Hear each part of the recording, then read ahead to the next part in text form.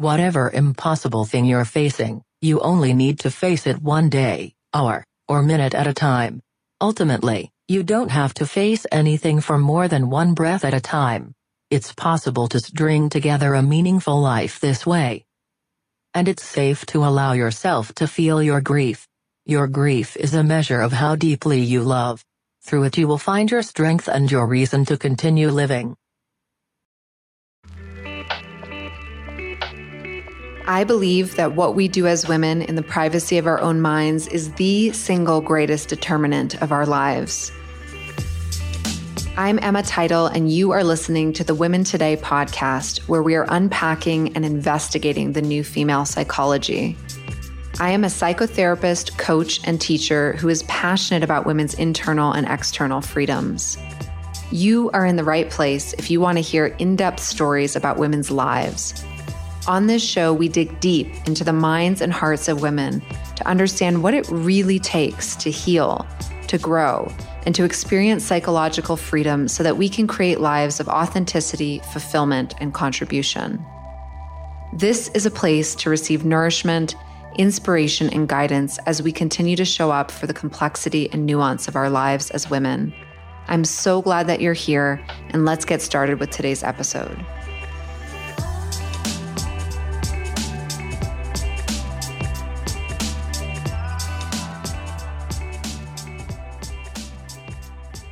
Hi, and welcome back, everyone, to another episode of Women Today.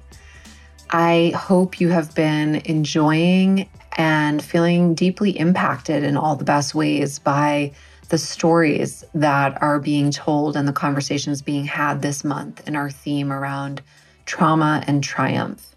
I know for me personally, these themes never get old, and every time I hear a woman talk about and claim her own journey and experience, I am moved, I'm impacted, and it gives me a lot of food for thought and also fuel for my own journey on my personal path. So today I'm introducing someone who is incredibly special, and my connection with her is one that I am profoundly grateful, and I'll tell you a little bit about it. A few months ago, a mutual friend, Meryl Rothis, who was actually interviewed earlier on this podcast, talking about her profound journey of multiple baby losses and her grief warriorship. If you haven't heard that episode, I highly recommend it, and I would go check it out. And Meryl's been an incredible supporter of this podcast, and she connected me with Teri Dillion. And Teri Dillion is someone I did not know personally, but through the process of co-creating this conversation and interview, had the privilege to get to know just a little bit. And Teri Dillion is someone who has profoundly impacted the lives of so many people here in our local community, as well as beyond the local community. And her story is one of a terminal diagnosis. It's a story of her warriorship as well. It's a story of what we do when the unthinkable happens and how we work with our inner mind and our inner somatic experience, even when we are facing the most difficult, incomprehensible experiences in life. And in this case, for Teri, it was the diagnosis. So a little bit about Teri. Teri Dillion retired from her career as a psychotherapist, licensed addictions counselor, clinical supervisor, and group process teacher in 2016. She now excavates the humbling lessons of motor neuron disease, ALS, through writing, research, and artful embodiment. Her book, No Pressure, No Diamonds, Mining for Gifts in Illness and Loss, was published in November 2020. Now, for any of you who know much about ALS, also called Lou Gehrig's disease, it is a degenerative disease. And when you get this diagnosis, it is absolutely terminal. And it's just a matter of knowing, well, not knowing really how much longer one has to live. And over the course of time, you slowly but gradually, well, it depends on the case, lose more and more motor functioning. And at this point, Teri uses a software to be able to type with her eyes to communicate, whether that's through emails or messages. She actually wrote her entire book using her eyeballs, which, if any of us can imagine being in that situation, it's an incredibly profound commitment and warriorship that she demonstrated to do that.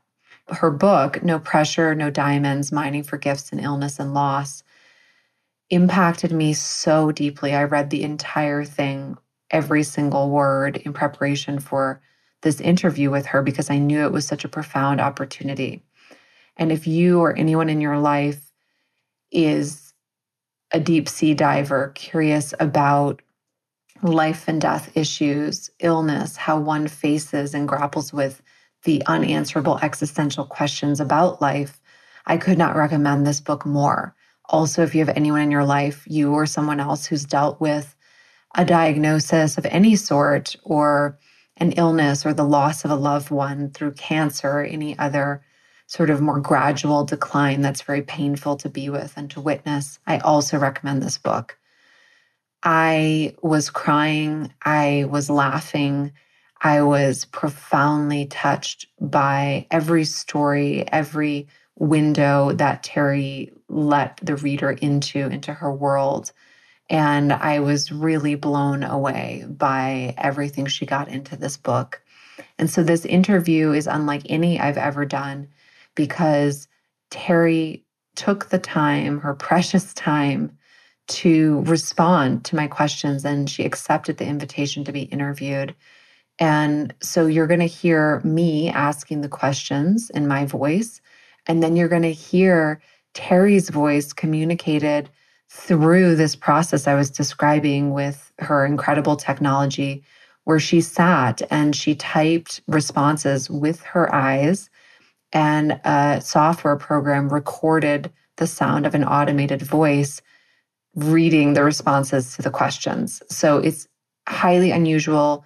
If you're getting to listen to this interview, you are extremely privileged. And this is a profound opportunity. So I hope you can listen to it in a space of receptivity and recognition that for any of us who get to hear the wisdom from a woman who has faced ALS, it's a profound opportunity and extremely enlightening. So thank you, Teri, from the bottom of my heart for saying yes to this process and being in the back and forth with me. And I want you to know, if you're listening to this, that I have been incredibly touched by getting to know you even in this peripheral way through this process. And your life has been, continues to be, and forevermore will be an incredible gift to all those who come in contact with you. Please enjoy this interview, and I will look forward to connecting soon.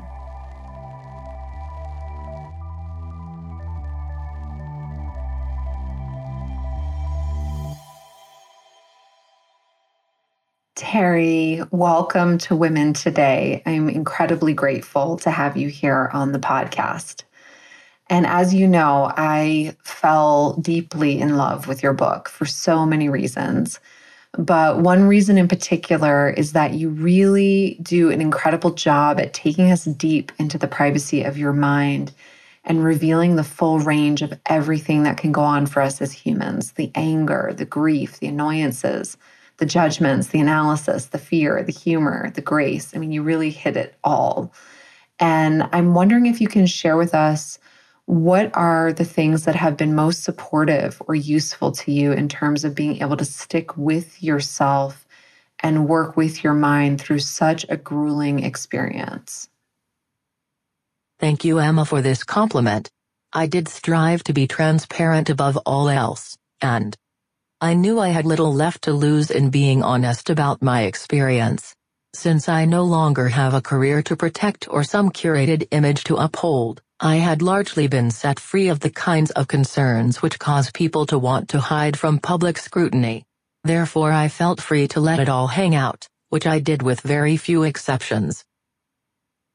I gather you're asking here about the tools, perspectives, or resources which have been most helpful for staying present, which is an important question. First, I should say that time itself has been a valuable ally for me in this harrowing journey. Because my diagnosis is considered 100% fatal, and I've now carried it for 4.5 years while most terminal diagnoses have a much shorter shelf life, I've been given a rare opportunity to observe the mental and emotional fallout and possibilities inherent in such a predicament. And consciously facing my own progressing disability, full-time, over time, makes certain patterns really clear. It's offered me this inescapable intimacy with the knowledge of how precarious my body is, and embodiment in general is. I've been forced to surrender an ability, an independence, and a little strength each day, week, and month since the whole thing began. You can't simply live with a difficult reality for this long without gaining some perspective. To get more specific though, there are some earthy supports that have allowed me to face my reality without shying away from its intensity. These include my own weekly therapy, 12-step meetings, which I return to late in the illness, a mate who is supportive and likes to listen, and friends who do the same, a loving and devoted mother, in-laws, and extended family who check in regularly and send along the resources and encouragement they can. I have a pretty awesome tribe. One important thing to acknowledge about these outer supports is how they have made it easier to access my inner resources and strengths. That's how it works, I believe, when we have enough physical, emotional, and relational scaffolding and safety. We have more luxury to turn inward and explore how we can relate to our various life predicaments with an uncommon creativity. Along these lines, and as far as the inner resources go, one of the most important for me has been my dogged allegiance to the idea of soul growth. I decided long ago to believe that we can always take whatever happens to us, no matter how difficult, as an opportunity to open more to trust, more to gratitude, more to the discipline of finding what remains beautiful, promising, and workable in our lives. Even though it sure helps to have outer circumstances supporting our senses of hope and faith in redemption and meaning, hope and faith themselves are, by their nature, not dependent on anything other than our own willingness to let them exist in our own hearts. This basic outlook has proven invaluable. Even though I toyed with the possibility of meaninglessness at times in my illness, I never fully surrendered my search for meaning and agency. What an incredible gift, and something I believe we all have. In your book, you write a lot about various relationships in your life and the wide spectrum of how people have either showed up or not showed up for you along your journey. What would you like us to hear about the most effective ways to show up for people dealing with grief, trauma, darkness, terminal illness, or unthinkable loss? Yes, it's such a good question. As you could probably guess from having already read my book, the first thing I'd say is to the question of how to show up is, first show up, at all. You'd think this is really obvious, but it's not uncommon for people who get a terrible diagnosis, or who are otherwise experiencing acute grief, to get ghosted by a certain percentage of friends, family, and colleagues. Some people are made so uncomfortable by another's misfortune that they physically or emotionally disappear at some point in the process. It's understandable, to a point. It's hard to stay present to another's pain, and at points we all feel the urge to step back and collect ourselves before reaching out, leaning in.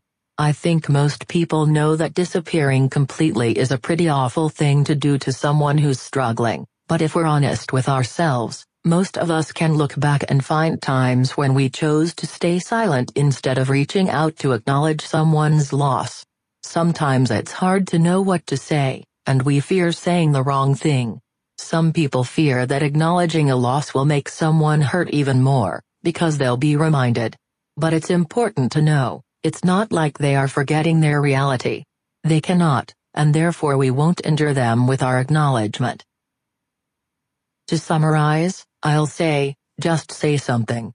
Remember, you don't have to make it all better, fix it somehow, or put things in perspective for the grieving person. Just bring your witnessing presence, and don't underestimate the power of your company. If you want to offer something practical, Get clear and specific on what you can offer. Instead of waiting for the person who's hurting to tell you how to help them, which requires a level of assertiveness few of us have even at our strongest moments, ask them if they would like you to clean out their fridge on Tuesday, or roast a chicken on Thursday, or devote some time to medical research on their behalf. Ask them if they'd like to watch a movie or go for a virtual walk together. The point is to meet them where they are at, and let them know you aren't afraid of their feelings and their needs, even though they are hurting. I was deeply impacted as I read about your partnership and marriage with John. What has your relationship taught you about the true nature of love and long-term partnership? John and I are lucky because we are great friends more than anything. We are geeks about getting each other's attention, a project which we're both equally invested in. Before I met him, I made a promise to myself that I wouldn't date another man who I didn't feel comfortable being myself around. So when I met John and realized within days I could let it all hang out with him, I knew I had met my match. But beyond a fortunate compatibility, it seems that a commitment to intimacy on the part of both parties is key. This happens one day at a time. And in order to have intimacy, you need enough courage to be vulnerable with each other, which yes, can be terrifying, but is necessary. Otherwise a marriage or partnership feels stale, or even like a hostage situation. And believe me, the potential for it to get even more hostagey when someone in the relationship is paralyzed and needs the care of the other is no joke. When John and I start getting grumbly with each other, upon further inspection we reliably find that in the past few days or week, we haven't really taken the time to share openly where we are both at, emotionally, mentally, or spiritually. And when we're not taking the time to connect in these ways, it's easy to let resentments grow, and distortions grow.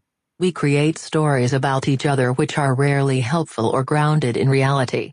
But once we take the time to connect, and especially when we're doing our own work with our own support systems, it feels nourishing to be honest. We have the chance to ask for tweaks in how we're relating and trying to get our needs met. In doing that we can more easily reaffirm we're still on the same team and looking out for each other. In your book, you write powerfully about your inner dialogue and relationship with God, Source, or Spirit. You share many different moments of insight where you touch into the reality that on a quote-unquote soul level, everything is okay. Where are you today in terms of how you reckon with your personal faith or spiritual belief structures? As you know, I discuss in the book the idea of having an insecure attachment to the divine. Many of us transfer our attachment styles towards our parents onto our conceptions of a higher power, which means it's often a shaky relationship to begin with. But there's nothing like having a personal tragedy to really throw our faith and spirituality into question. It's easy to be trusting in the universe when everything is more or less going our way.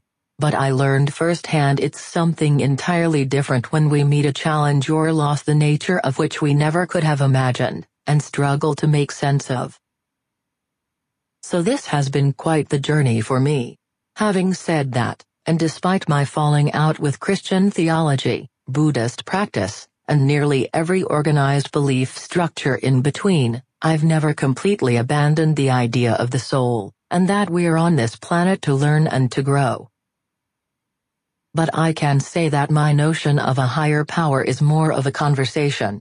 Trying to find a solid definition for it is very much a work in progress, and I know that the nature of the divine, by necessity, will always carry some degree of mystery. I can say, though, that I tend to feel more comfortable with relating to an energy and intelligence that I think of as feminine, warm, wise, and accepting, all qualities I had to personally define. I connect with this power through writing, contemplation, and through listening to the messages of sanity that come back toward me when I ask for help, or for strength and guidance. And other times I need something more concrete and practical to give structure to my life. At those times, I just define the God of my understanding to be anything in my life that leads me in a good orderly direction. You do such a powerful job in the book of taking us with you on the journey of trying to understand and make sense of your illness and its causes or origin. I was really impacted specifically by how you explored the physical, genetic, psychological, emotional, and spiritual dimensions of your illness. And I'm wondering, with where you are now, what would you like listeners to hear about your thoughts on the process of asking why when something happens, or trying to understand when painful or unwanted or horrific things happen to us? Gosh, Emma, I wish I had answers to this. If I'm honest, I still struggle to understand how this disease could happen to anyone, including me. It feels cosmically perverse, even wicked. Yet I think we all want to trust in a larger order, that things make sense somehow in the big picture. In order to come to peace with my life, I have to have faith that it fits some meaningful design. But here's the important thing to me. I can choose to believe it makes some cosmic sense, somehow, without it being the case that I, quote, deserve it. That's where we get messed up, it seems, in thinking in terms of punishment and worthiness, as if we did everything right we'd never have misfortune. This is where the idea of karma becomes a weapon we can hurt each other with, and hurt ourselves with. And that's just not how things work. Reality is less transactional and straightforward than that. All we can ever know for sure is that, for whatever reason, an unfathomable number of causes and consequences came together to manifest this exact illness, this exact circumstance. It's not a value judgment on us as egos, or as souls, to have something conventionally considered bad happen. It just is. Along these lines, I know all I can do is create as best I can with the new tools and paints I wake up with each day. I choose my response. And in the moments I'm feeling especially theistic, and need it to have a more personal meaning, I choose to embrace the idea of having been entrusted with an uncommon hardship. Being human isn't for the faint of heart. But when we can relate to our losses as invitations to a greater maturity and humanity in the face of the mess we're all in, we have the opportunity to grow and be of uncommon service to others. In the book, you describe the moment when you make a conscious decision to stop fighting and working hard to combat the illness and instead choose to surrender. What was this experience like for you, and how did you know that it was time for the surrender? What wisdom do you have for our listeners about ways to know how or when it might be time to approach a hardship in our life differently? Well, as you know, after a few years of devoting all my efforts towards trying to heal myself, I hit a personal bottom. I was mentally, emotionally, and physically exhausted, and saw nowhere else to go. And I simply had no remaining oomph to keep fighting my reality. It suddenly required less energy to acknowledge and accept the pain of my situation, the stark unchanging reality of it, than it did to keep trying to fix it. This hitting bottom concept is used a lot in addiction recovery. It's the idea that before we become willing to radically change a big aspect of our life, we have to have a visceral experience of the powerlessness and unworkability of our current setup. We realize, beyond any doubts, that our attempts to control, manipulate, manage, strong-arm, push, whatever, really isn't working. It's actually failing spectacularly, and we are the ones hurting most through our unwillingness to acknowledge and accept this reality. And in my case, I suddenly realized the intense push to, quote, heal, was actually quite aggressive. It was not kind to me, my husband, our savings, our time, or our quality of life. And admitting this to myself meant I was free to choose a different path. But the thing with surrender is that it's actually freeing. Letting go is the first step to a new empowerment. It's the first of the 12 steps, and can usher in a new spirituality and grace if we follow through with our new willingness for a change of heart. And I found this to be true, that my well-being dramatically improved when I finally let go of my need to control my own fate. Surrender to the reality of the illness itself was healing. I knew I needed to put my life into the hands of some other power. And this was an incredible relief. But the thing is, I don't know if I could try to tell anyone else when that moment of surrender should be. It's a highly personal turning point. I reckon the more we stay in contact with our own energy, knowing, and heart, the more likely we are to recognize and accept the need to let go and turn it over. You write a lot about forgiveness, both of the self and of the other.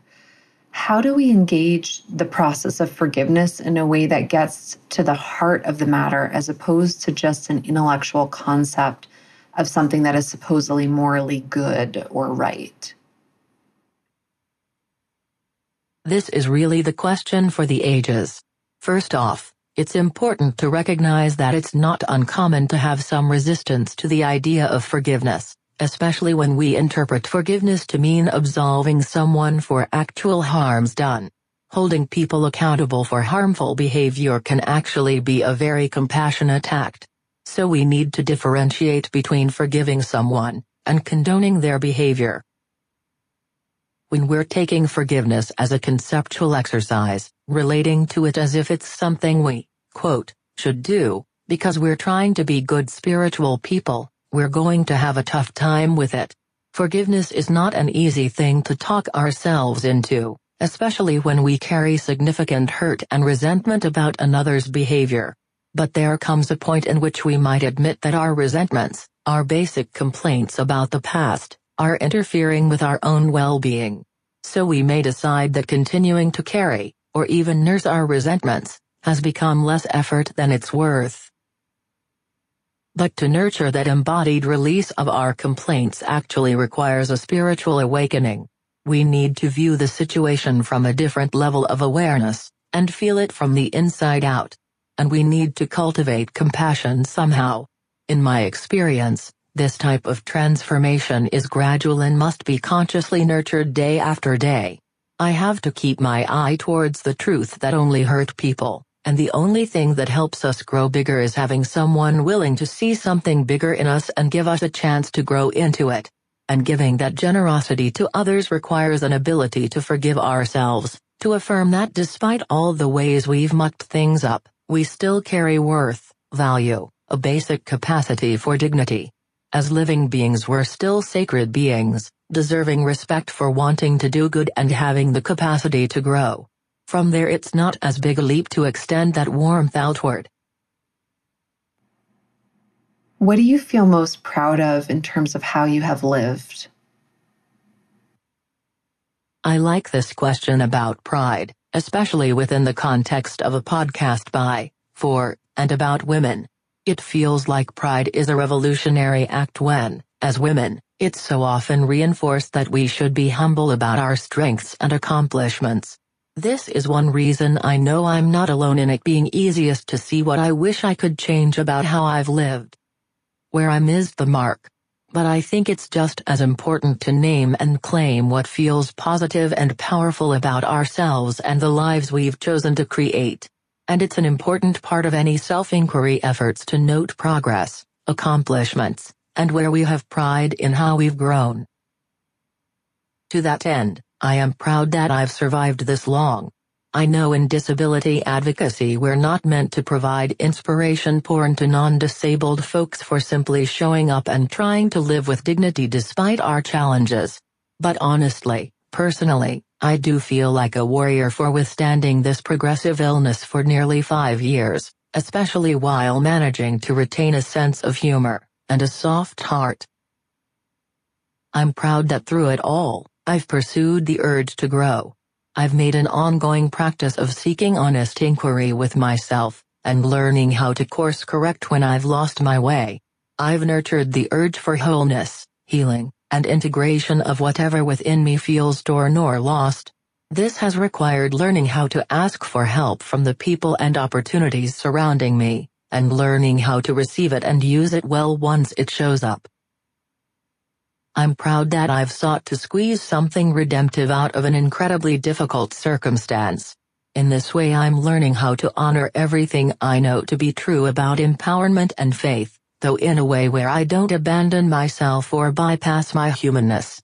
The heartfelt search for workability and jewels in impossible situations is a creative and soulful act, and should be appreciated as such. And finally, the fact that I've even managed to create an offering out of my pain, through writing a book with my eyes no less, lends the whole journey special meaning. I gather that in the process I've inspired others to trust themselves more and trust their lives more, and I think that's a beautiful thing. And something to be proud of.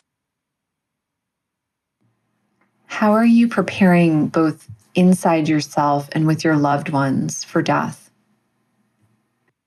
It's natural for anyone, especially when they've had limited exposure to and intimacy with a death and dying process, to have only a vague notion of how to prepare and what to expect. I know I did prior to entering hospice, which is why I took efforts to really walk my readers through it with me. I talked about the beauty and heartbreak of saying goodbyes, explored the practical questions, included the fears of physical pain.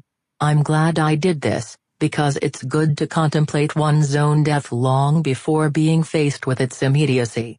This was a gift I wanted to leave for others. Now, though, I'm feeling more private about the process. I'm at the point where my relationship with death needs to be more protected and internal. It changes by the day and by the hour. It is everything at once, so wild and unknowable, so frightening and alluring. It needs room to meander and roam, and ultimately resists my articulation. And I will admit that I'm especially protective of trying to discuss how my loved ones are coming to grips with my approaching death. I think partly this is because I know on one level, it's not my business. I can too easily step outside of my own hula hoop of responsibility, and try to make it all okay for them somehow, prepare them for every contingency, give them some sort of emotional armor so they never feel any pain. But of course I can't do that. No one can. We have to set each other free, and nowhere more so than in death. I need to trust they will carry it in the best way they can. I also suspect that as I write this, today, the contemplation of others' heartbreak is simply too much for me. Even now I have my limits, and that's okay. But I can say that the whole question of preparing is funny for me right now, because at the moment, I've largely stopped preparing for my death altogether. I want to throw my hands in the air and holler, enough already. 2 years on hospice gives you plenty of time to prepare, and I've done so much of the important work on logistics and relationships already to feel ready to make this approaching transition with confidence. I've done my best. I know now it's a question for my higher power when I should go. I get to turn that over, and remember it's really not my business to try to manage the details. So for now, I'm trying to focus on living. I try to find some joy and growth out of every day. I listen to soulful music, and request the most deluxe and yummy foods my caregivers are willing to prepare, that my weak throat can still swallow. I'm practicing being more thoughtful in relationships with my loved ones. Lately I've been trying to apply the acronym of THING to every communication. Are my words thoughtful? Are they honest? Are they intelligent? Are they necessary? And are they kind? Let me tell you, this is harder than it sounds. I fail miserably at times. And yet I'm grateful I still have the wherewithal to engage such a practice. I figure, while I'm still here, I might as well make the most of it. That is, I strive to keep growing, because I want to squeeze so much from this incarnation, until I remember that rest, naps, and non-striving can be revolutionary acts of self-care and healthy resistance.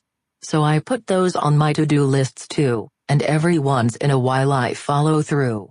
Ha ha ha ha ha.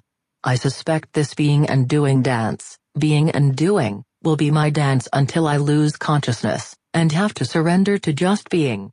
And at that point I pray only for grace, and good companions in whatever way they can show up. I think that's ultimately all we can ever do anyway, and I like to think that's good enough. If I handed you a microphone and told you that every single woman in the world who is currently facing a major darkness in her life could hear and receive your message, what would you most want her to know? I'd say, whatever impossible thing you're facing, you only need to face it one day, hour, or minute at a time. Ultimately, you don't have to face anything for more than one breath at a time. It's possible to string together a meaningful life this way. And it's safe to allow yourself to feel your grief. Your grief is a measure of how deeply you love. Through it you will find your strength and your reason to continue living. Finally, look for the helpers. You are not alone, and only have to call out for the strength and guidance you most need. It might be found in your beloved pets or oldest friends or next-door neighbors. It might be found in the smell of the sequoias or big mountains or caring ancestors, the great poets or jazz musicians or saints. It might be the higher power of your own understanding. The point is to remember there is sustenance and even joy available to you, always, always. The more you avail yourself of it, the more you can bring it to others, and the more you can carve a path of grace in this world.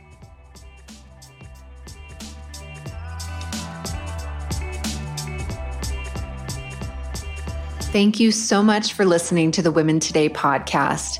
If you liked this episode, please subscribe to the podcast and take a moment to leave a rating and a review. The more 5-star ratings this podcast gets, the more easily women around the world will be able to access this valuable information.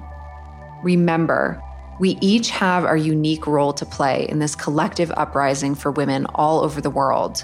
Whoever you are and wherever you find yourself in this moment, there is a deep intelligence to your particular place in the wider web, and we need the specific experiences, insights, and gifts that only you carry. I am sending you my heartfelt strength and support for wherever you are on the journey, and I'll look forward to connecting again next week.